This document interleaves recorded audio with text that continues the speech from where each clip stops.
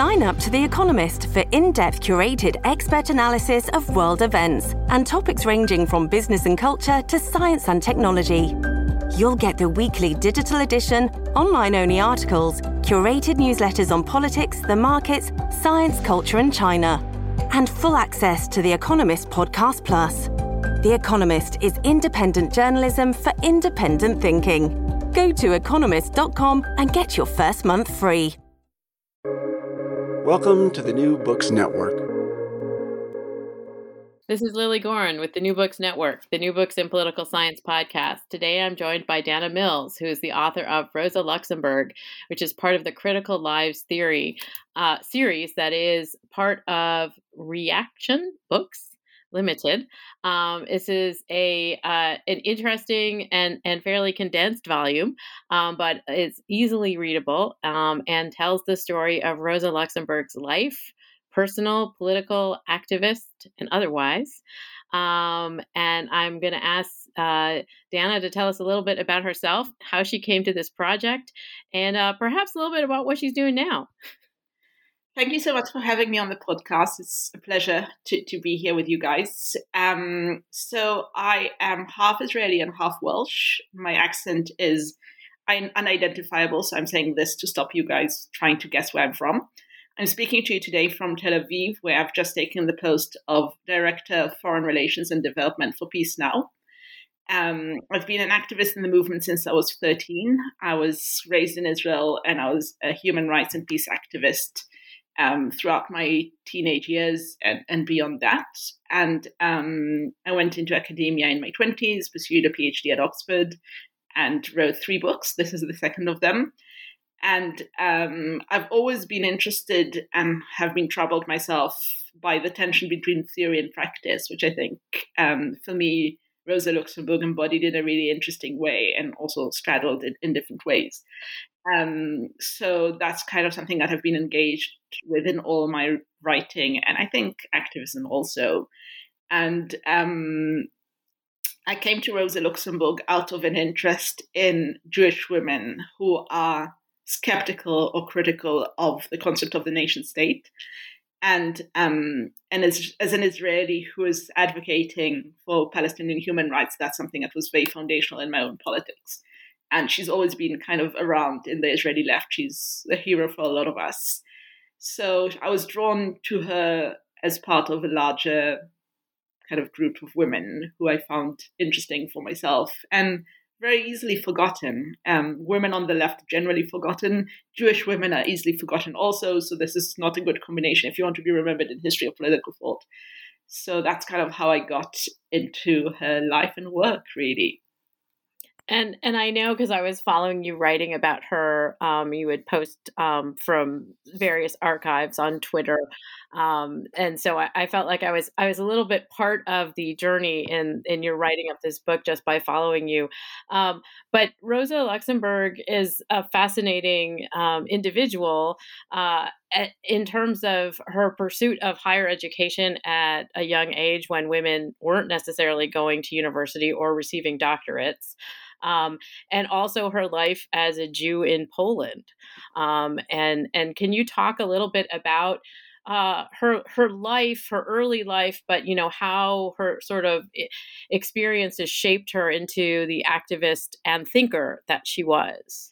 So Rosa Luxemburg was the youngest daughter of a middle-class Jewish family in the small city of Zamość, where she was educated by a combination of both Enlightenment thinking and the Haskalah movement, which is specifically a Jewish version of Enlightenment, and what was going on politically, intellectually beyond that. So we're talking about, the end of the 19th century, beginning of 20th century. That's kind of where she comes into the world. She was born in 1871. When she was 2, she was misdiagnosed with a hip disease and she became disabled all her life. And I think one of the things that really drew me to her when I started researching her is that I found out that she really loved walking, which is something that I love as well. I think I've always found I can think best when I walk, and I leave my phone at home and I kind of disengage and think. And I saw in her letters that was a place where she was really able to connect with the world, but also for her, when she was walking was the only time that her disability became apparent. And nevertheless, she walked, and she walked throughout her life, throughout the hardest periods of her life. So that's just like a little snippet of what kind of person she was and how difficult it was to get her to stop doing anything. She was incredibly clever. The combination of her being disabled, the youngest of the family, and incredibly clever made her the favorite of the family and very much nurtured. She had older brothers and only one older sister who didn't marry until very late. And Rosa was allowed to have the freedoms that Anna, the older sister, didn't have. So she was already translating when she was a child. She was writing letters to her family at a very young age. She wrote poetry in school. She wrote a poem against the Tsar as a young teenager that upset her teachers. So I could tell that she was already a very kind of rebellious teenager. And I would say the first thing that got her involved in politics was the question of nationalism in Poland, and specifically sovereignty for Poland. And we need to go back a little bit in time and remember that during the First Internationale, which was founded in the time of one Karl Marx, the question of Polish nationalism was a very foundational question for leftists all around the world. And Karl Marx and Friedrich Engels themselves saw Polish nationalism as a way to bring down the Russian Empire, which was indeed the governing force in Rosa's life. So Rosa was a citizen of the Russian Empire herself. And Marx and Engels and many around them, actually the majority of the left, saw Polish nationalism as a really important thing to advocate for. And indeed, many people around Rosa in her time also advocated for Polish nationalism, for left and right. But Rosa, from a very young age, dissented against that. And she saw nationalism in and of itself as a dangerous element. And she advocated for internationalism, although, again, that was against the interests of her own people. And one thing that I found out that I think is really important to understand her is that she joined a political movement that was against Polish nationalism. And when she was a young teenager, she saw the leaders of this movement being executed for what they thought. And Rosa, later in her life, in 1917, she will write a pamphlet called The Russian Revolution, in which she will write one of her most famous quotes, that is, freedom is always and exclusively the freedom to think differently.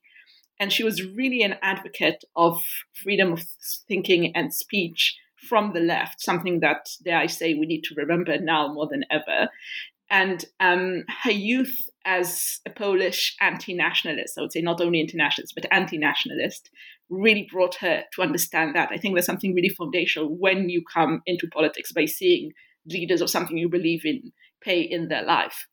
Something that tragically she will do herself also. So that's something that was really, really important for her thinking.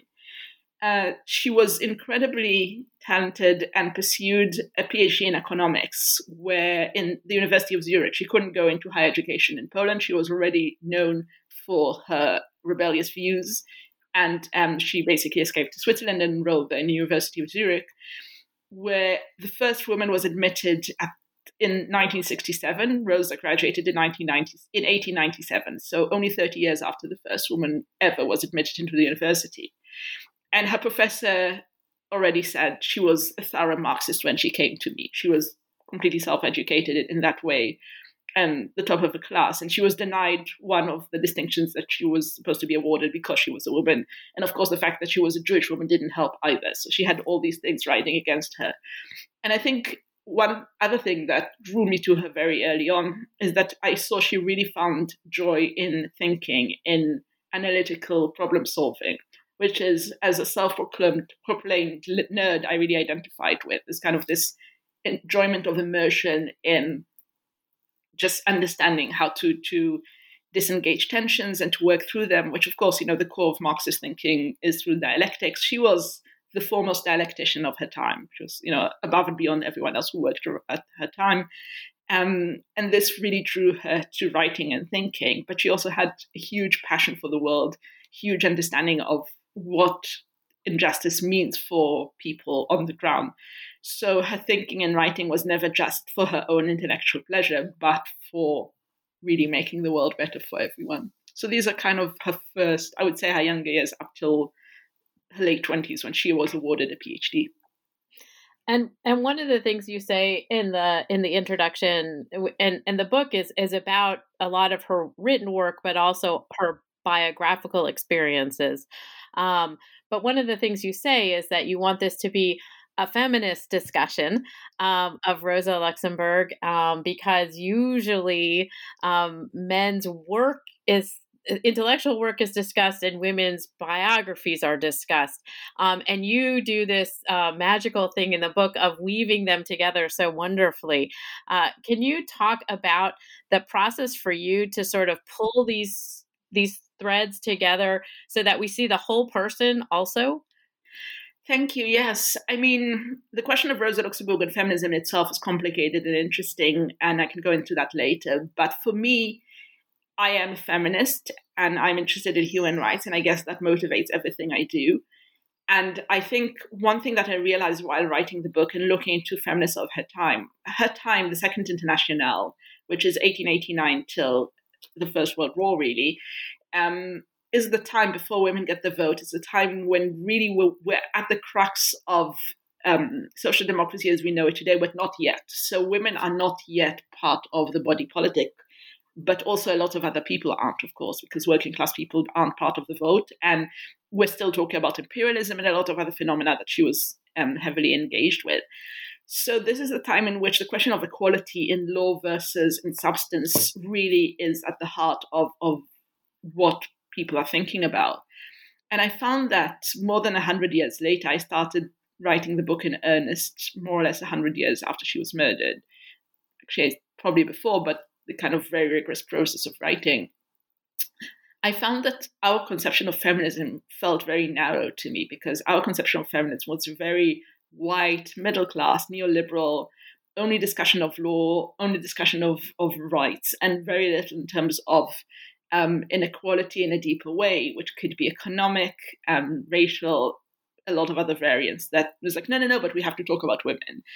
And I actually went through a huge arc myself writing the book, because I kind of started with thinking, okay, this is definitely going to be a feminist book, because it's a book about a woman who lived in unequal times and still did what she wanted, which is, that's a legible feminist viewpoint.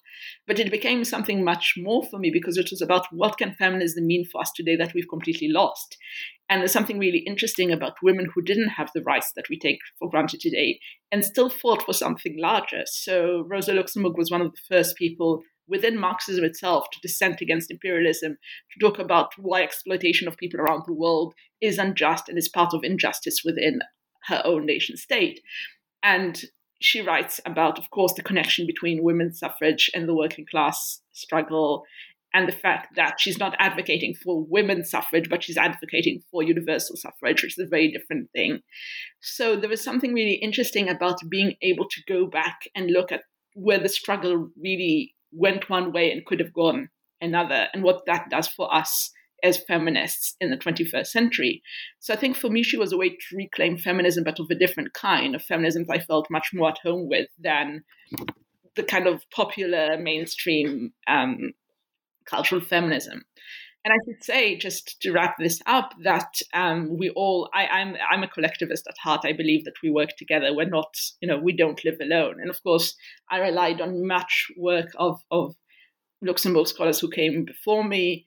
But I was also really influenced by contemporary feminist socialist work. And I should say specifically, I'm very much indebted to the work of Rachel Holmes, who writes on Eleanor Marx and Sylvia Pankhurst, two of Rosa's contemporaries and friends who influenced her and were influenced by her. And there's other great socialist feminist work right now, Lola Olufemi, and of course the greats such as Angela Davis, who has just, I saw, been kicked out for dissenting against various human rights infringement as we speak today, just today, and other women who basically insist on equality in a broader sense and not just women's rights. So I think for me it was a way to affirm where feminism can go that we didn't even let ourselves try.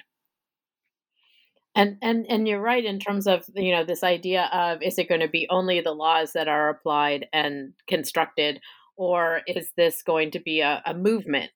And I think, in the last couple of years, in fact, we've seen a sort of re-engagement with movement feminism that is also about broader equal rights for everybody. the folding together, at least in the United States, with the women's march and Black Lives Matter and so forth. But you also have spent a lot of time with Eleanor Marx. I have. I know, I know, and so in this context, you also note that Luxemburg is also a critic of some of the Marx canon in her work. And this is the Karl Marx canon. And so can you explain to some degree how that sort of operated, particularly at the time she's working in the Internationale, and she's working with different advocacy groups. But this criticism, can you explain a little bit about that? So one of her comrades and colleagues, Franz Mehring, called her the best brain after Marx. That is a short version of the full quote, but it was basically saying she is the most rigorous brain in Marxism since Marx. I would say that Eleanor Marx was probably the best brain after Marx, and then we had Rosa Luxemburg. So there's a nice genealogy there. There are a few things to note when we consider her reading of Marx. First of all, she's working in a very different period. So Marx dies in 1883. She comes into politics really at the late 80s, 90s of the 19th century, of course. And she sees a lot of phenomena that he only begins to see unraveling. And German socialism specifically, which is where he came from, and then obviously escaped, became a refugee in Belgium, then in France, then comes to England and basically stays there, is where she escapes to as a political refugee. So there's a nice continuity there between them. But German socialism goes through a huge process. So in the 1870s, the Socialist Party, the SPD, which is where she will spend all her working life really, was illegal. It was, there were anti-socialist laws. People had to meet in hiding. And it was really a subversive thing to be a socialist. By the time she gets to Germany, the SPD is the largest party in the Internationale. Internationale was an organization based on parties, socialist parties from around the world, and the SPD was the largest. And by the time she reaches really the prime of her political career, the SPD is the most powerful party in the German Reichstag. So she goes from a position of being basically a dissenter outside of the entire political system to being a dissenter within a party that will be close to power, and then towards the end of her life will be in power. So it's a very different political position to write from and to advocate from. Whereas Karl Marx, it should be noted, was never involved directly in politics. So Eleanor Marx was the political activist, really. She was, Rachel Holmes says, the practice to her father's theory. So there's a very big difference between how you write and how you advocate, whether you are part of a party and you have to criticize speeches and movements, etc., or whether you're writing your great magnum opus, which will then become a canon. You don't even know it yet. Having said all of that, Luxemburg engages one point that Marx starts with, and then she expounds and makes a very important political point. I think one of the unique things about her is that she's able to seamlessly connect ideological talking points to intellectual complexities. Again, there's never the disengagement with the joy of thinking. She was a very deep thinker, and I think we need to bring her back to syllabi. I hope that people who are listening to this in political science don't just teach her because she was a woman and a lefty, teach her because she's writing really great stuff, and she writes no less rigorous than many of the people we see as canon today. And she was also a very talented teacher, I should say. She taught in a trade union school, and she was the most popular teacher. She was the only woman on the faculty. And when she became too left-wing for the faculty, they tried to get her to fire her. But she was so popular that the students said, no, we can't have that happen. So there was also that part of her thinking. But when she was in the trade union school is really when she sharpens her thinking, which I think for a lot of us, we know that we do our best thinking when we're teaching a module or we're teaching a course about something that we're engaged with. And in the first decade of the 1900s, really, she starts developing her thinking of imperialism, which at that time was really being a left-wing radical position. Even within the SPD, most people were very complacent with imperialism and said, socialism is great. We need to advocate for socialism within our body politic. What's going on across the oceans is none of our business for now. But I think she had the talent and really both the heart and mind to see the connection between what was going on in Germany's colonies and, of course, in other colonialist projects around the world, and to understand how that implicates the possibility or not to advocate for socialism in Germany. And through her entire career, but really at that period, she starts bringing forward a critique of Marx's Volume 2 of Capital, where he also writes about imperialism.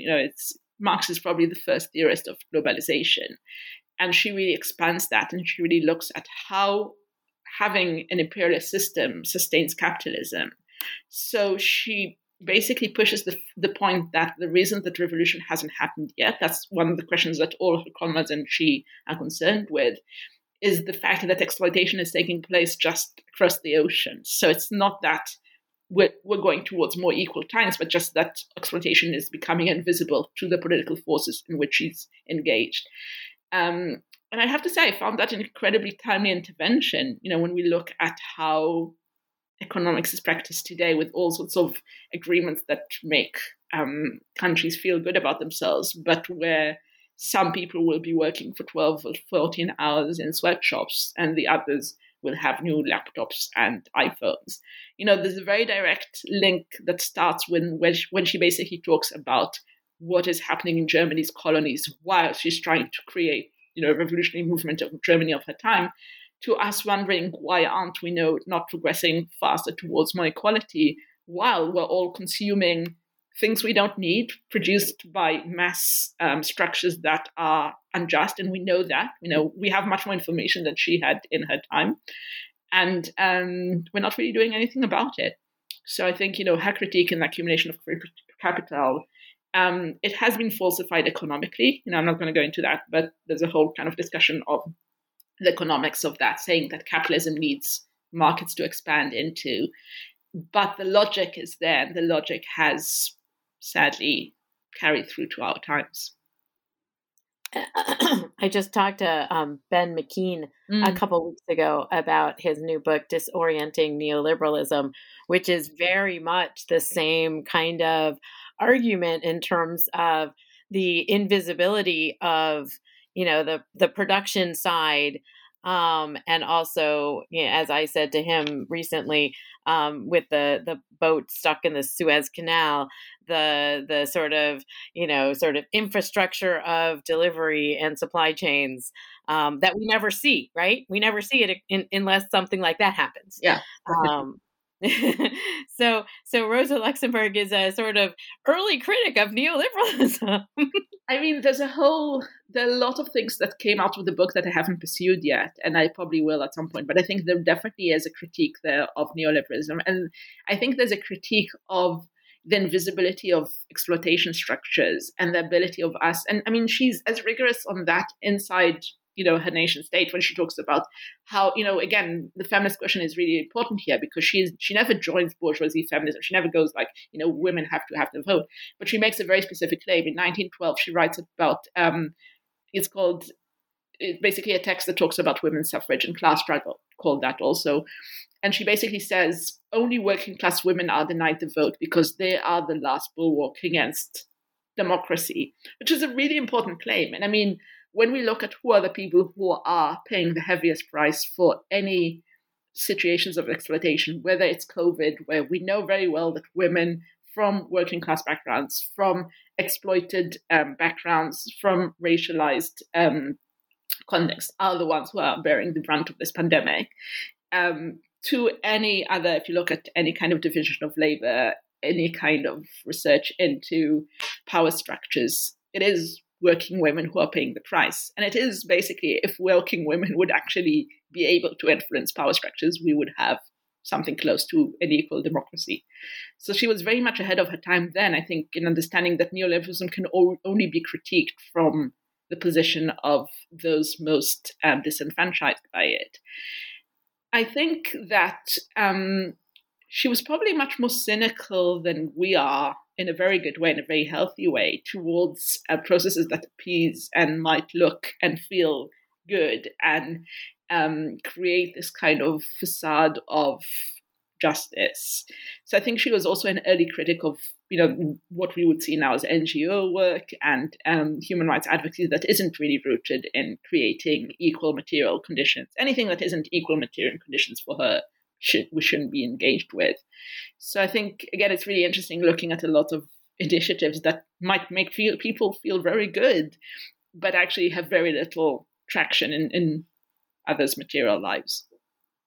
And and you are almost writing a kind of a mystery in the way that you sort of, again, I don't want to use this word inappropriately, but tease at her untimely murder from the very beginning of the way that you're writing about her personal and political arc. Can you explain a little bit about what happened that ended her life in the violent way in which it was in fact ended? So I have to say, so I'm going to say something a little bit about my process and why I wrote the way I did, and then I'll talk about the actual circumstances. I think from the beginning, when I realized that she was here to stay with me, I think our subjects very much choose us. It's not like one day I woke up and I thought I'm going to write about Rosa, but I felt she was becoming more and more present in my life, and then it was kind of inevitable after a while. And I realized that the murder is something I have to come to terms with. She was murdered at the age of 47 after just being released less than 6 months earlier from prison for dissenting against the First World War. And she was murdered by a coalition of proto-fascist militias that will later be forces enabling Hitler to gain power. And it should be said, centrist forces from her own party, from the SPD, who were complacent and basically pushed along the murder. This is information that only became apparent when I was researching the book. And it's still, in Germany, you still can't talk about it openly. The SPD is the sister party of the Labour Party in Britain, and it's a very respectable party still. So you can't really go to a conference and say, yes, but you helped murder her. It was still very volatile when I was researching the book, which was, again, something for me to think about. And, when you have my previous subject on whom we talked also in this podcast was Isadora Duncan, who also had an untimely and tragic death. So I already kind of knew that bears a certain responsibility for myself as a writer, that I need to think about how to present that to the reader. And I think a lot of writing on her, and I'm trying to be very careful with my words, but writing of certain genres of feminism that don't come from economic standpoints, that looked at her as a tragic victim, as, a senseless murder, violence of men. There's been all sorts of readings of her that I found very anger-making. First of all, because she was very clear about the fact that she was going to get murdered. I think, it was clear to me that from about 3 months prior to her murder, she is basically on guard. She lives in precarious residence, and she escapes one day to day. And I was like, this is the actions of someone who knows that their life is coming to an end. She has no illusions about that. And that's one of her letters. She writes, I want to die on my guard. And I completely understand that. I think that was her entire life. She saw things were getting worse. I think the other thing that perhaps for you and I is really important here is to understand that most of her close comrades were Jews and were murdered in various stages, either in the camps or in the rising of Hitler to power. So being both communist and Jews, they were going towards that stage. So it became clear to me that hadn't she been murdered, she would have ended up in the way that a lot of our ancestors had. So this is a little bit about my position towards the murder, which I really didn't want her to be a tragic victim, because she was never a victim. She was a victim of violence, yes, but she was also very much the author of her own story. And she went towards, I think it's clear that had she wanted to escape, probably she could have done that. She was famous enough. She had ways out of Germany had she didn't care and said, I want to live my life comfortably on a farm in Poland or something. She has these kind of asides in her letters saying, oh, I wish I could just stay in a small farm and raise sheep. And you're like, yeah, but you don't really want to do that, because like 2 sentences later, you're picking a fight with Lenin. So that's what really where you're going with that thinking. And I think it's really important that we understand that people make choices. They can be victims of violence, but they also make very informed choices about their lives. And I think it really struck me that she was really an informed author of her life story in a way that really struck me. That is very unusual even for us today, that a lot of people kind of narrate their lives as circumstantial or being lucky or privileged, or, all the gratitude discourse that we know is like, oh, I'm so grateful I fell into this position. She really knew what she was doing. When she was in her teens, she wanted to get a PhD in economics, so she went and got a PhD in economics. She wanted to get involved with the SPD. She went and got involved with the SPD. She wanted to write a critique of Marx. She went and wrote a critique of Marx. And there was something about that I thought, she is a woman who wrote her own story. I'm just there to echo what she already did. So her death was grueling. It was a really big crisis internationally, something that really shook socialists around the world. And I think really for me, it showed the beginning of the demise of German democracy into what we know happened afterwards. So there's a very direct line between those soldiers who go and kill her in the middle of the night by the Landwehr Canal to proto-fascists taking Jews out of their houses and deporting them, and nothing happens. And the question of her being a victim, I think, is something that troubled me. I have to say in that context that she also lived through a very abusive relationship with her first lover and comrade, Leo Jorgiket, who at some point, it became clear to me, really scared her. She was a woman who didn't get scared easily, but she got a gun to defend herself, and he stole the key to her flat and didn't want to return it. And, this is what we know now as an abusive, toxic relationship. And she carried on her political work, but there was clearly, it clearly affected her very deeply.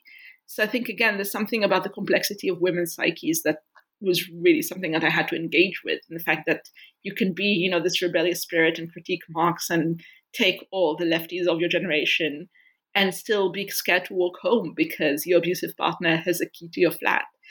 And I think we need to really be more subtle on how we discuss violence against women and how we engage with these kind of relationships, and not think, victim, vulnerable, we need to protect X, or someone who is powerful and a leader and is immune to all of that, but really understand the complexity of what, living in a capitalist patriarchy means for women in their everyday. Yeah, and again, as you were sort of describing, you're thinking about how she authored her own life, including understanding that she was probably walking towards her own death, in part because of some of her actions, and in part because of she's understanding what the times and the culture and the politics are around her. She sounds a little bit like our friend Socrates. Because again, Socrates could have escaped, right? Crito comes to him with a bunch of cash and says, like, we can get out of here. But she also doesn't want to necessarily go live on that farm in Poland, as she muses about, but really doesn't want to do it. She wants to go and argue with Lenin. I mean, that's fascinating. No one has ever asked me about Socrates. I have to think about that. But I'm going to steal that and say that another thing that she posed me with is a question of the relationship between ethics and politics, which I think we take fairly lightly today, and she never did. And she really thought about justice long and hard, although she was a political and economic thinker.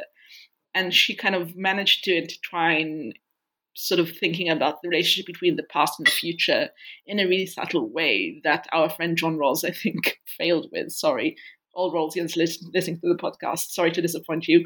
No, but I mean, she thought about what our actions in the present would mean to a future we do not yet know.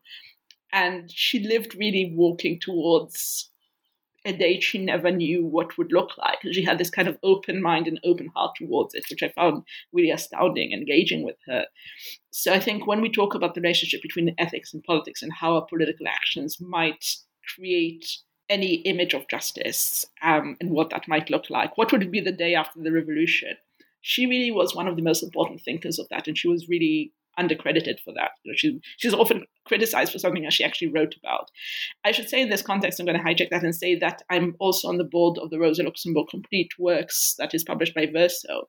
And one thing that we know is that we really don't know enough about her actual writing. So the book, my biography, is an introduction to some of her core texts, but we keep discovering texts and we keep translating texts. She wrote in several languages. She was proficient in Yiddish, in Polish, and the richness of her thought is really astounding. every so often we find something new that completely shakes what we think of her writing. So there's been a lot of very kind of strong-headed, I should say in parentheses, men who said, oh, she never wrote about X or she never wrote about Y. And then magically a text transpires that is exactly about that. So, for years she's been critiqued for not writing about the day after the revolution, but I think that's actually one of her most interesting and significant contributions to social thought, that she really did think about that a lot. And interestingly, like her friend and comrade Sylvia Pankhurst, there's a fantastic new Rachel Holmes book about her. They were both incarcerated for a long time of their lives. And I think for both of them, being in prison was really transformative. And there are a few texts that she writes towards the end of her prison time where she already knows that she's going to be released. Again, it's kind of astounding because she kind of sees where political forces are going, and she knows, it's a matter of time until she'll be released. And she kind of talks about, I promised my poor prostitutes in prison that I will do things to help them. And I think she really understands kind of how, again, oppressive forces work differently on people during incarceration. She wrote very early on against the death penalty, again, kind of little discussed element of her work.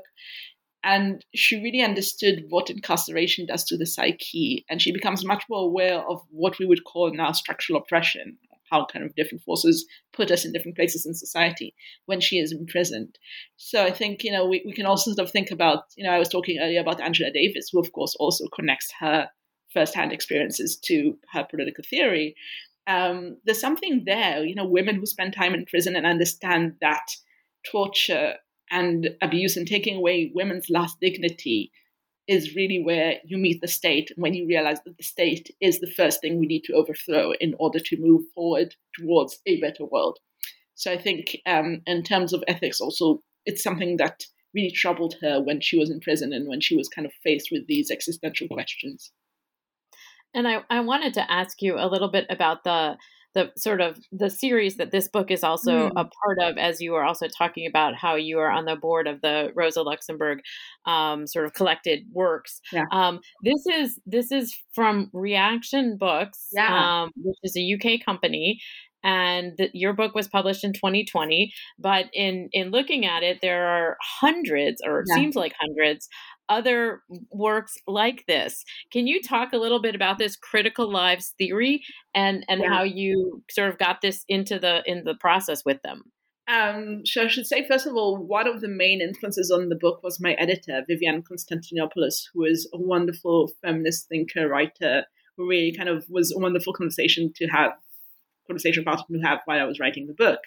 The idea of critical lives is to give a public, so this is like undergraduates or general public who is interested in intellectual ideas, history, etc., a very brief introduction into a thinker or an artist or someone who is of note.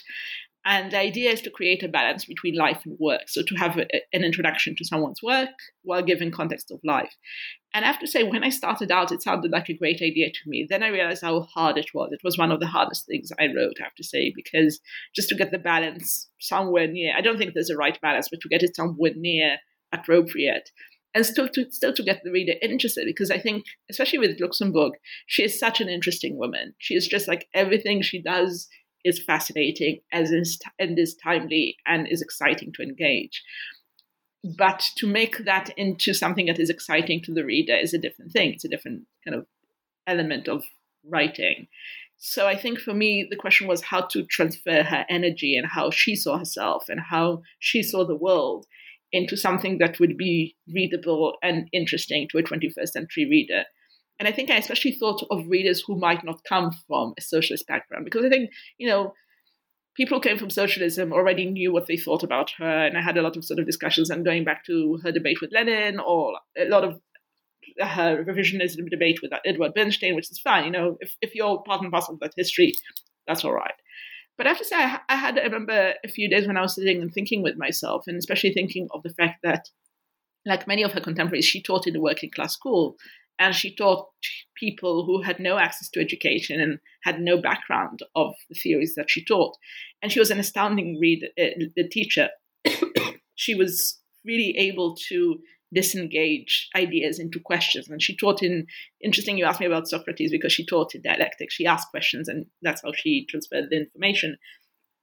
So I thought about the fact that if she was able to bring these complex ideas to people who had no access to education of her time, I have no excuse not to simplify them for readers of our time who have much more access. With the internet, everyone can go online and read a bit of introduction to Marxist thought. So my audience was far less those who are already kind of engaged and had, very opinionated views of who she was and what she did and didn't do.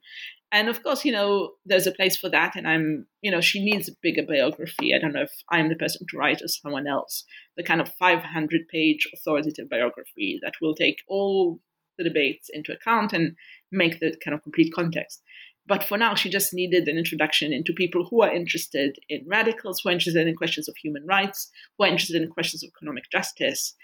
And, when I was writing the book, on the one hand, as you mentioned earlier, we had Women March movement. It was before the breakout of Black Lives Matter. The book was out since, but there was already obviously still debates around racial injustice and imperialism in the US, in the UK.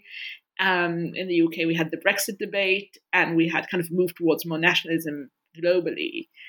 And on the other hand, you had huge radicalization of young people. So when I was writing the book, you had Bernie Sanders in the US and Jeremy Corbyn in the UK, and you had a mass of younger people who started talking about socialism and started engaging with ideas of really revolution and how to make the world better for everyone and not just for a chosen few.